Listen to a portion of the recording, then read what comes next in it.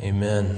Well, my name's Ben, one of the pastors here at Hope, and today and for the next couple weeks, probably, we're going to be in Romans chapter 12. We always do series here at Hope Church, and part of the reason is so that we can give you sort of bite-sized pieces of teaching.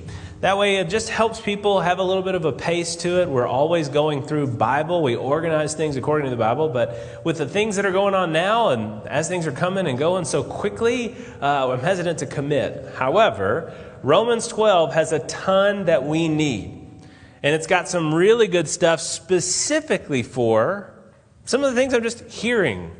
As I'm calling and talking to different people and praying with different people, of course, experiencing stuff personally.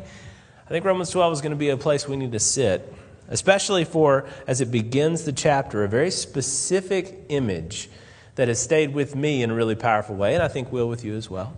So if you have a copy of the Scriptures, please open them up to, you can turn or tap to Romans chapter 12. We're going to be in the very first part of Romans chapter 12, and if you don't have a copy of the Scriptures, please don't panic. We'll have those words on the screen for you. And as you're turning and as you're thinking and sort of getting ready for our conversation over the Scriptures, let me ask you how things are going. Specifically, if you're going to chart it, are things getting better or are things getting worse for you personally? As this stuff continues, it seems to be getting harder rather than easier. I mean, yeah, you can start to get new rhythms. It's definitely not as unexpected. But trying to continue under some of the weight, under some of the difficulty of this is hard and getting harder. Lots of different reasons for that. I mean, if you're with the people that you're with, the same faces, the same sort of routine, and maybe some new difficulties, some difficulties that were always there, but now they're kind of getting bigger and bigger because there's nowhere else to go. Personally, I'm like a lot of people. I've started some new projects and maybe some new ideas now that we've got a little bit more time, or certainly more time while we're at the house. I started a fermentation process where I'm making a fermented garlic paste. Yeah, I know, you're jealous. I can't give you any now, but after this is over, maybe we can make a list or something. But I've just started this new fermentation process, and if you're familiar with that process at all, you have to release some of the tension from the containers that you're fermenting in. It releases gas. You have to burp the containers. That's what they call it. And it's really a very helpful term because that's what's happening. I mean, you have gases, and then you have to release them. You have to burp these containers every now and again. And I was really jazzed the first couple of days of this process because when you burp it, you get this lovely garlic smell. Well, I found out that Rachel doesn't really love that smell. She doesn't think it's great, especially not like really early in the morning when I go in there to burp it after it's been fermenting all night. I'm learning that bothers her, that maybe I should go and burp the container outside. That was something that we learned. And it's a silly thing, and it's a small thing, but it's a thing. And I think many of us are noticing that those little things and those small things are really not so little and so small because they're triggering bigger things under the surface. So we can talk some about relationships, but it's just everybody. If you're contained by yourself, or you're contained with a group of people, or you're contained with a large group of people, you have a big family, everybody's going through irritants that are bringing out deeper things that were always there. So this isn't a relationship talk or a non-relationship talk. This is a humans under pressure talk. And the kinds of things that are coming up that we're dealing with in what way? By having really short tempers?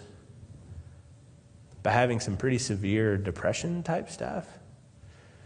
By having this sort of whining noise of anxiety that's in our ears all the time?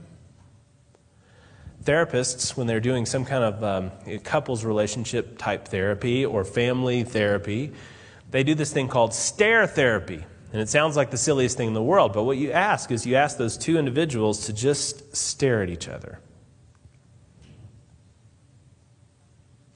And you just let it go. You have it go on for a considerable period of time. It doesn't have to be hours, but just staring at someone doesn't really take place on average for more than 10 or 15 seconds. So if you let it go on for 30 seconds or 60 seconds or 90 seconds, you start to realize that in the course of a day, you glance at each other, you talk to each other, but it's usually while you're doing something else. But to just stop for a moment and stare at each other. And if you're in therapy, there's an issue, right? This stuff just starts to come up. It starts to come out. And how you deal with it and how you're going to deal with it is very telling. This is not about judgmentalism. It's not about saying, how are you going to rank? No. None of that really matters. We find our identity in Christ, not in our activity. But this stuff is going to tell you something about your inner life, about your inner health, about what's burbling down in there that's coming up. So read with me Romans 12. I want to read this first part because it's something that I find to be just an image, a biblical illustration, a teaching, and a theology. I mean, it's not just an illustration that stayed with me in a really tactile way. And I keep thinking of it over the week. So read with me Romans chapter 12, verse 1. We're just going to read this first verse. And it says, I appeal to you, therefore, brothers, by the mercy of God, to present your bodies as a living sacrifice, holy and acceptable to God, which is your spiritual worship. I'm going to read that again in just a second, but the main kind of part, we're going to go through this word by word. We're just doing one verse today, but we're going to go through it word by word. And the main kind of part I keep thinking about is this idea of a living sacrifice. Sacrifices don't live. That's the point of a sacrifice. This is odd because he's talking about a living sacrifice. The idea that we can sit before the presence of God and stay, be alive in the presence of God and stay. And the old kind of preacher thing that is said about this verse is the problem with a living sacrifice. What's the problem? Well, the problem with a living sacrifice is they can crawl off the altar. And that's what I keep thinking about as I'm going through and trying to minister to myself, pastor my family, and through the phone, pastor as many people as I can through Hope Church. The problem with a living sacrifice is that it can keep crawling off the altar. The problem with being allowed into God's presence and continuing to live even with sin is the constant pull away from Him, the constant desire to slip away from Him, the constant desire to let the burbling, gurgling things that need to be dealt with continue or even increase, and to distract yourself with a bunch of different things that maybe would help instead, where God actually wants to deal with some of the stuff that's going on in you. Let's read this again and think about it slowly and carefully. It says, I appeal to you, therefore, brothers, by the mercies of God, to present your bodies as a living sacrifice, holy and acceptable to God, which is your spiritual worship. At the very beginning, he says, I appeal to you. The book of Romans is written by a guy named Paul. He's writing to the church in Rome. That's why it's called Romans. In this appeal, he's actually trying to gather some support, give them some teaching, make a connection, and then hopefully they will be a springboard for him to go and do ministry in Spain. He's actually never been to Rome or to this Roman church. He didn't plant this church like he did many of the other churches that he writes letters to. And so this book of Romans has a ton of stuff in it. And there's really not a lot of like incidental stuff. There's not stuff that's just relative to Rome. It's all stuff for all the church. And there's been 11 chapters. We're in Romans chapter 12. And this guy, Paul, who's saying, I appeal to you, Paul is saying that he is going to exhort, he's going to appeal to these people a specific thing. But that verb is really important. It says appeal in the ESV. It says, I'm going to exhort in, I think, the NIV. Other translations, the Greek word that we're trying to get at is somewhere between the words command and plea. It's not really a command, it's not really a plea. It's this idea that I'm going to encourage you. I'm going to remind you. I'm going to rally you around something. And that's something that we need to be doing right now together. Exhortation or appeals or reminders or rallies need to be taking place from church members to church members. And one of the reasons that we've got the difficulty difficulty that we've got is that you're missing some of those normal touch points that you have with people who remind you of the things that draw you into God's presence.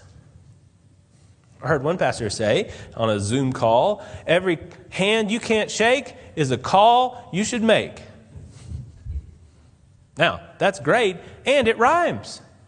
But that's what we need to be doing. That's what Paul is doing to these people he's never met before. But the overflow of his love, an overflow of his conviction about the things that are true, and his desire, his knowledge that every Christian needs those things, underlines a task that we all have together, which is to remind each other of these things that are already true, but that we tend to slip away from. Things that are in the presence of God, putting us right there on the altar right before Him, and yet, as living sacrifices, we tend to sneak away from, distract ourselves from on purpose. But that's where Paul starts. He's starting by appealing to them, to bringing them in, and he's cheering them on. Look at the context here. Again, he's not just lashing them. He's reminding them of something that's true that they've committed to. He does say, I appeal to you, therefore, brothers. He's speaking to people who have already agreed or already committed to these things. It is like somebody cheering on a runner in a really long race. Have you ever done that? It's not super fun for the crowd. I mean, you go and you stand and then they go by. Okay, like you can go to another place and watch them go by again. And really the people who go and do that are the family, the friends who are going to encourage. And on a really long race, they stand there and they cheer and they clap and they try to remind you that this is a good idea. And you really should try to finish this. And you should push yourself to finish this, because even with all the difficulty and even with all the pain that your body's experiencing and the uncomfortableness of this race as you're continuing, you're feeling different things, and oh my gosh, you're training, you're supposed to do more and you didn't really, and oh, it's hurting. And your friends and your family are cheering you on, and what they're doing is not commanding. What they're doing is simply reminding. Hey, when you're in your right mind, when you don't have all this pain and all this difficulty that's kind of turning your head, but when you're in your right mind, you decided to do this. You thought this was a good idea. And when you've crossed that finish line, you're going to be so happy. If I could somehow call up future you and past you, they would agree with me that you should keep running. That's the idea. At Hope Church, it's always going to be that idea. When we try to compel, when we try to appeal to, when we try and exhort or rally or remind, we are always doing that in order to either get you excited about becoming a Christian because you're not, or reminding Christians of what they have already agreed is a good idea. Be very careful about any group or any movement that tries to get you to obedience without showing you foundations. Where are the foundations in this verse? Well, they're hidden right there, but it's there. It says, therefore. And this therefore is one of the biggest therefores in the world, because in this therefore, he is recapping the first 11 chapters of the book of Romans. It doesn't take too long to read those 11 chapters. It's not a big therefore because of word count. It's a big therefore because of content. In those 11 chapters, he is summarizing and bringing together all of the Bible. And the Bible is a very big book, but again, it's not about word count. It's about the concepts, the immensity of the idea that in these chapters we have an answer to the question, how can things be right again? The number one question, the main question asked by Scripture, which is, if we are separated by God, this happens in the first couple chapters of the Bible, we are separated by God because of our sin against Him, how do we get made right again? How do we get put back together again? And in the book of Romans, that therefore, he's capturing all 11 chapters, which captured all of, or most of, a good picture of, all of God's response to that question, how he's going to bring us back to himself. In one word, it's justification. That word comes up a ton as you read through the book of Romans. It's because that's the idea. That word, therefore, is grasping at how God is going to justify sinful people, meaning make people who are far from him able to stand again before him. It's not as simple as opening the door because God's a holy God. To stand in his presence as a sinner is either to be punished, because he's holy, he's got to, or, and if you're like me, it's hard to imagine what that or could possibly be. The story of the Bible, though, is God answering that or. He's giving you that other possibility, how it's possible that a sinful person could stand before a holy God without just being annihilated. I wish that clap was louder. It was kind of a wimpy clap for God's annihilation. Boom! I wish it would. But you can understand what I wanted to have happen and maybe conceptually what's going on. Because in the beginning, we decided that we wanted to be like God. And in desiring that, we answered the one big question that we had as humans by saying, here's the big question. You can either have God be God because he's God, or you can attempt to be God. And what the enemy did when he tempted Adam and Eve with that apple was he is giving them that choice and tempting them towards this idea that they could somehow be God. You and I are going through that choice every day in 1,000 ways. We can choose either to be submitted to, worshipful of, desirous for God, or we can choose to be God, to decide how we're going to get our pleasure, how we're going to get our satisfaction, who we say, our identity, who we say we are. When we do that, we're answering in a different way. And again, Romans does a really beautiful job. Go home and read it. You're at home.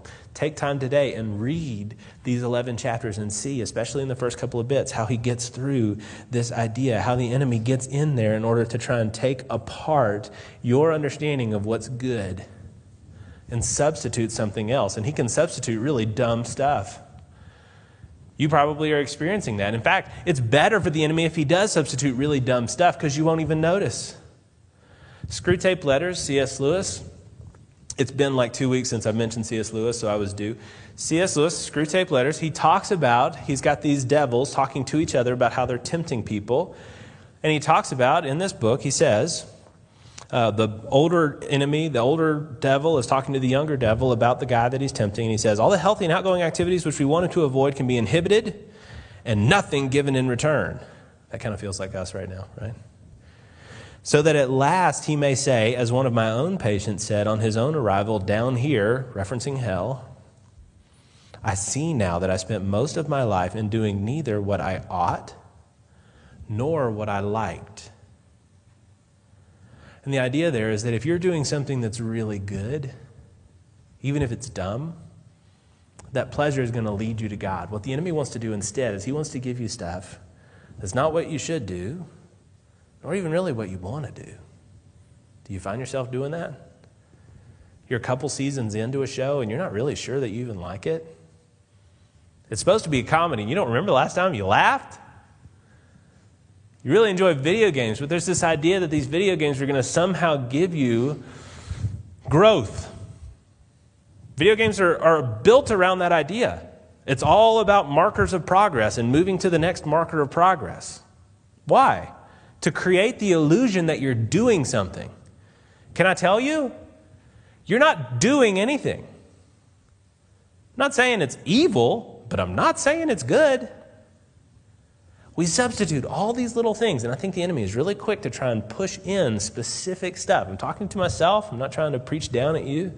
But he tries to substitute all this stupid stuff, and you say to yourself, was it really helpful, needful, good, or even really enjoyable? Often not.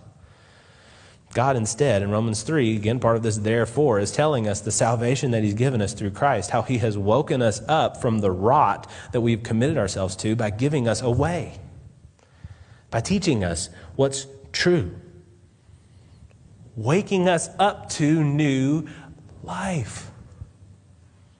In Romans chapter 3, and it's a little dense, but it's this perfect bringing together of how we become his again. How we become united to him again. It says in Romans 3:23, for all have sinned and fall short of the glory of God. We have all separated ourselves from him and are justified by his grace as a gift. We can be made just again through his grace given as a gift through the redemption that is in Christ Jesus, whom God put forward as a propitiation. That word is just fancy for a sacrifice, someone who stands in your place to receive a punishment, a propitiation by his blood.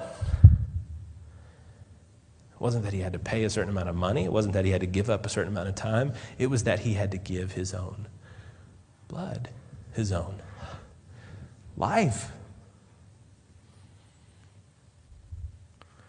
to be received, not by monumental effort. What effort could buy the blood of God? But simply by a gift, by faith.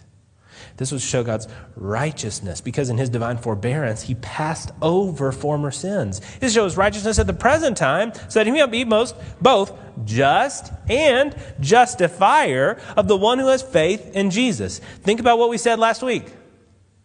Last week we talked about how the enemies, it was Easter week. If you're here, you were probably there as well. We talked about how Jesus, when he's crucified, is crucified between two thieves. And the one thief is reviling Jesus and then also kind of hoping that maybe he is Jesus and we'll get him off the cross. And then the other thief gives us a really plain, clear understanding of how these verses work. Because he didn't do anything. He just realized. He realized that A, he is somebody who deserves this death. That B, Jesus doesn't. That C, Jesus is literally taking his place. This guy, everything that he's going through, Jesus is also going through. As he confesses that, Jesus makes this promise to him. Surely you will be with me in paradise. Why does he say that? He gives that promise of paradise because of this guy's faith. And it's not faith that he's achieving by simply screwing up his will to grasp on mentally to something that he doesn't really believe. It's the faith of one who says, I see A, B, and C. Therefore, D. I'm in sin. He isn't, and yet he's dying for me. That's communicating a love to me. Maybe I can presume on that love in some way and just plead with him. Remember me when you go into paradise. Remember when you step into your kingdom. And that's the key.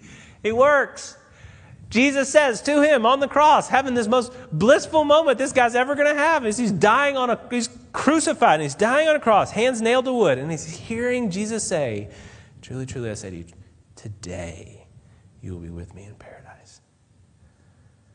How lovely, and that's exactly what's being handed to you. This is one of the therefores contained in this verse in Romans 12:1, where he says, brothers, by the mercies of God, present yourself as a living sacrifice. These mercies, these things that God is taking away that you did deserve. You deserve this punishment, and yet he is holding back that punishment from you. Mercy. The mercy of God, that as you keep your eye on it, it allows you to put yourself back on that altar. Stand again before his presence and say to yourself and with your actions that he is going to be your satisfaction, your security, your identity. That he gets to write out your task list for the day. And that you, deciding that you're a servant rather than God, are going to just endure it. You're going to go about doing what he's commanded you to do, thinking in ways that he is teaching you that are true, and trusting him with the enjoyment part. Now, practically, this is very, very difficult. Or it seems very difficult because we just don't have much faith. Practically, this feels like trying to commit yourself to something, and golly, you're going to have to screw up your will to an incredible degree if you're going to actually follow through with it. But what Paul is actually saying with this therefore and talking about the mercies of God contained in the first 11 chapters, which really not about Romans, about the gospel that God's given us, is he's telling you things that you know are true. So think for a second about the difficult situations you're going to have this week. Hard conversations you know are coming with family, with spouses, with coworkers over Zoom, with people who are not going to call you, and all the depression that brings. And you have that choice. Am I going to go to God with this? Or am I going to go to the things that I myself have determined are going to make me feel okay? In that moment, you know it's going to be really hard not to crawl off the altar.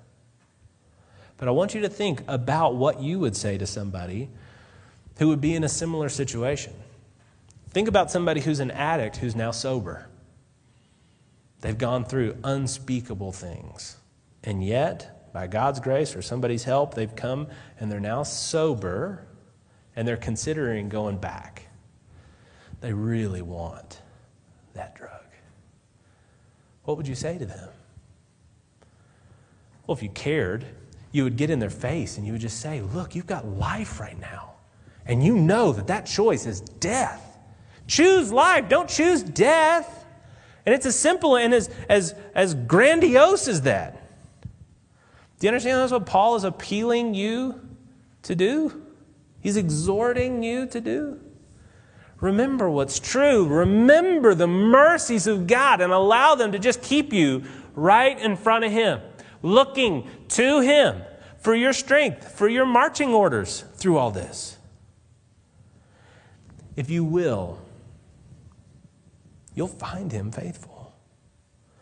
Some more of the mercies that he's talking about here. One of them is this process works. It says that you can sit before God, that you can be a living sacrifice before Him, living, holy, and acceptable. And then he says that this is your spiritual act of worship. Briefly, let's talk about this. One, that you're living, that you're standing before God and you can have a relationship with Him. The impact of that statement should hit you over the head like a baseball bat. That you can stand in the presence of the Holy One and live? Did you sing the Psalm 46 song? He talked about mountains melting and spears being bent. Is that all the other bad people who are warring that God wars against? But clearly not you. God, who is holy, wars against all wickedness. If that's us, we should tremble. It is a miracle that you can pray to a holy God. It's a miracle that you can be in His presence and be living. Remember, most sacrifices don't.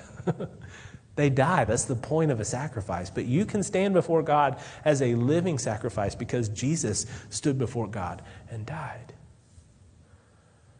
You are a living sacrifice, and you are a sacrifice holy and acceptable. As you go through the Old Testament, you'll find several places where people would give poor sacrifices. They would give unworthy sacrifices. And it wasn't just that they couldn't afford so much and God was disappointed with their gift. It was that they were slapping Him in the face. They were bringing Him a gift that they clearly bought at Walgreens on the way. It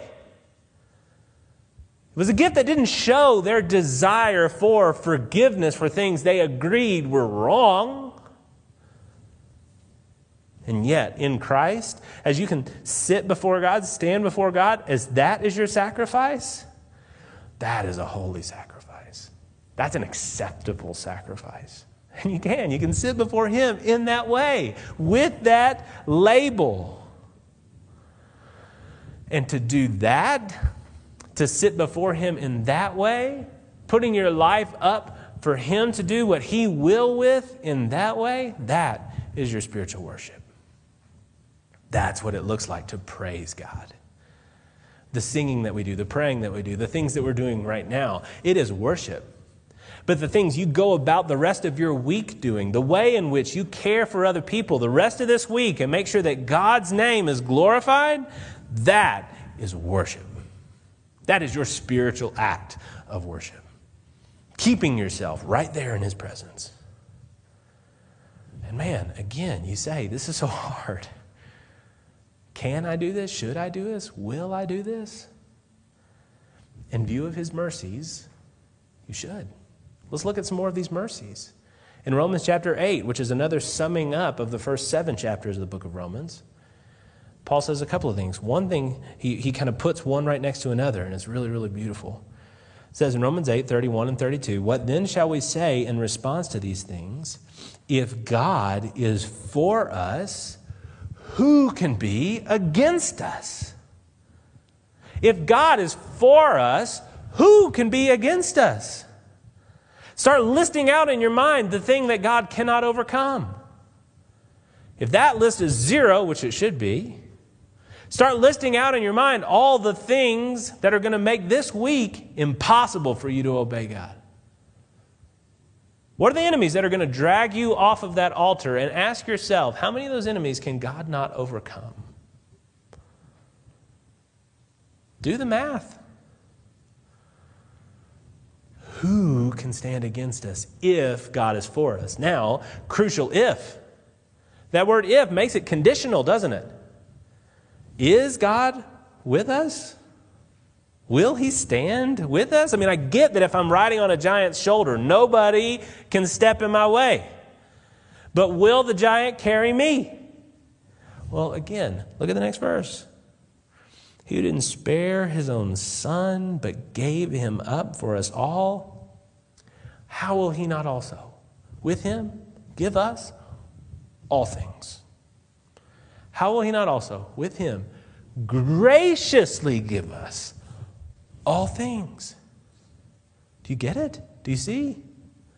If the cross is true, and if the cross is true, and then all of this goes together. But if Jesus really was a man, he really did die, but not just as a man, if he really was something more than a man. And the Bible's very clear about who we say he is. And if you're somebody, again, who's examining the claims of Christianity, please ask the questions in order to understand our foundations for this belief. It's not dumb faith. It's faith based on conclusions. But if he really was who he said he was, and his death really did take place and was followed by a resurrection, then we're going to put all of the meaning on that event that he put on that event. When he said that he did that at the command of God out of his love for you. John 3:16. God so loved the world that he gave his only son. Whoever believes in him shouldn't perish but have everlasting life. Because of his love, he has given this gift.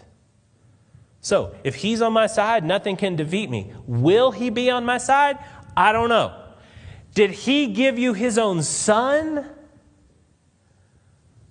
Well, yeah. Okay.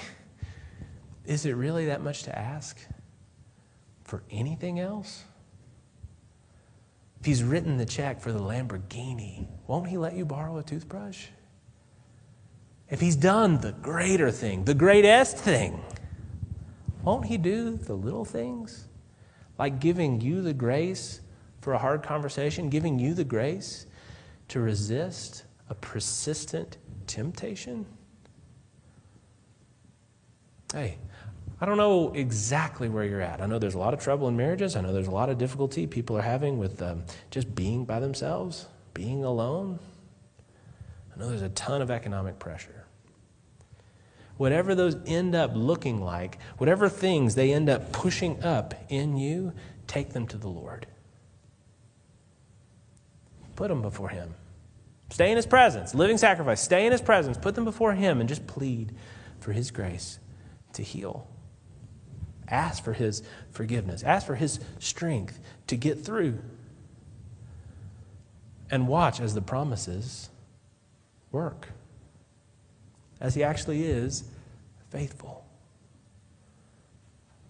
And I hope that you will reach out.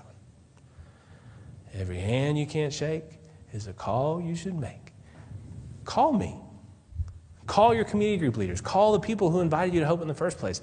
Let somebody know how you're struggling in order for them to pray with you and to maybe point out some things that could bless you. And let's get through this. Things are getting harder. Okay, that's a great opportunity for you to feast on God's grace. Let's pray. Lord God and Heavenly Father, thank you so much for your incredible offering, the incredible way in which you have provided for us, being just, but also being our justifier. That you didn't become sin just out of inability. You didn't fall to sin. You're holy. You went into sin as Christ, taking up our sin and our punishment in order to give us life. I pray, Lord, with all of the stuff that's bubbling up in people right now, that you would let that stuff out, that they would submit it to you, and that you would cleanse and that you would heal. Pray these things in your Son's holy name. Amen.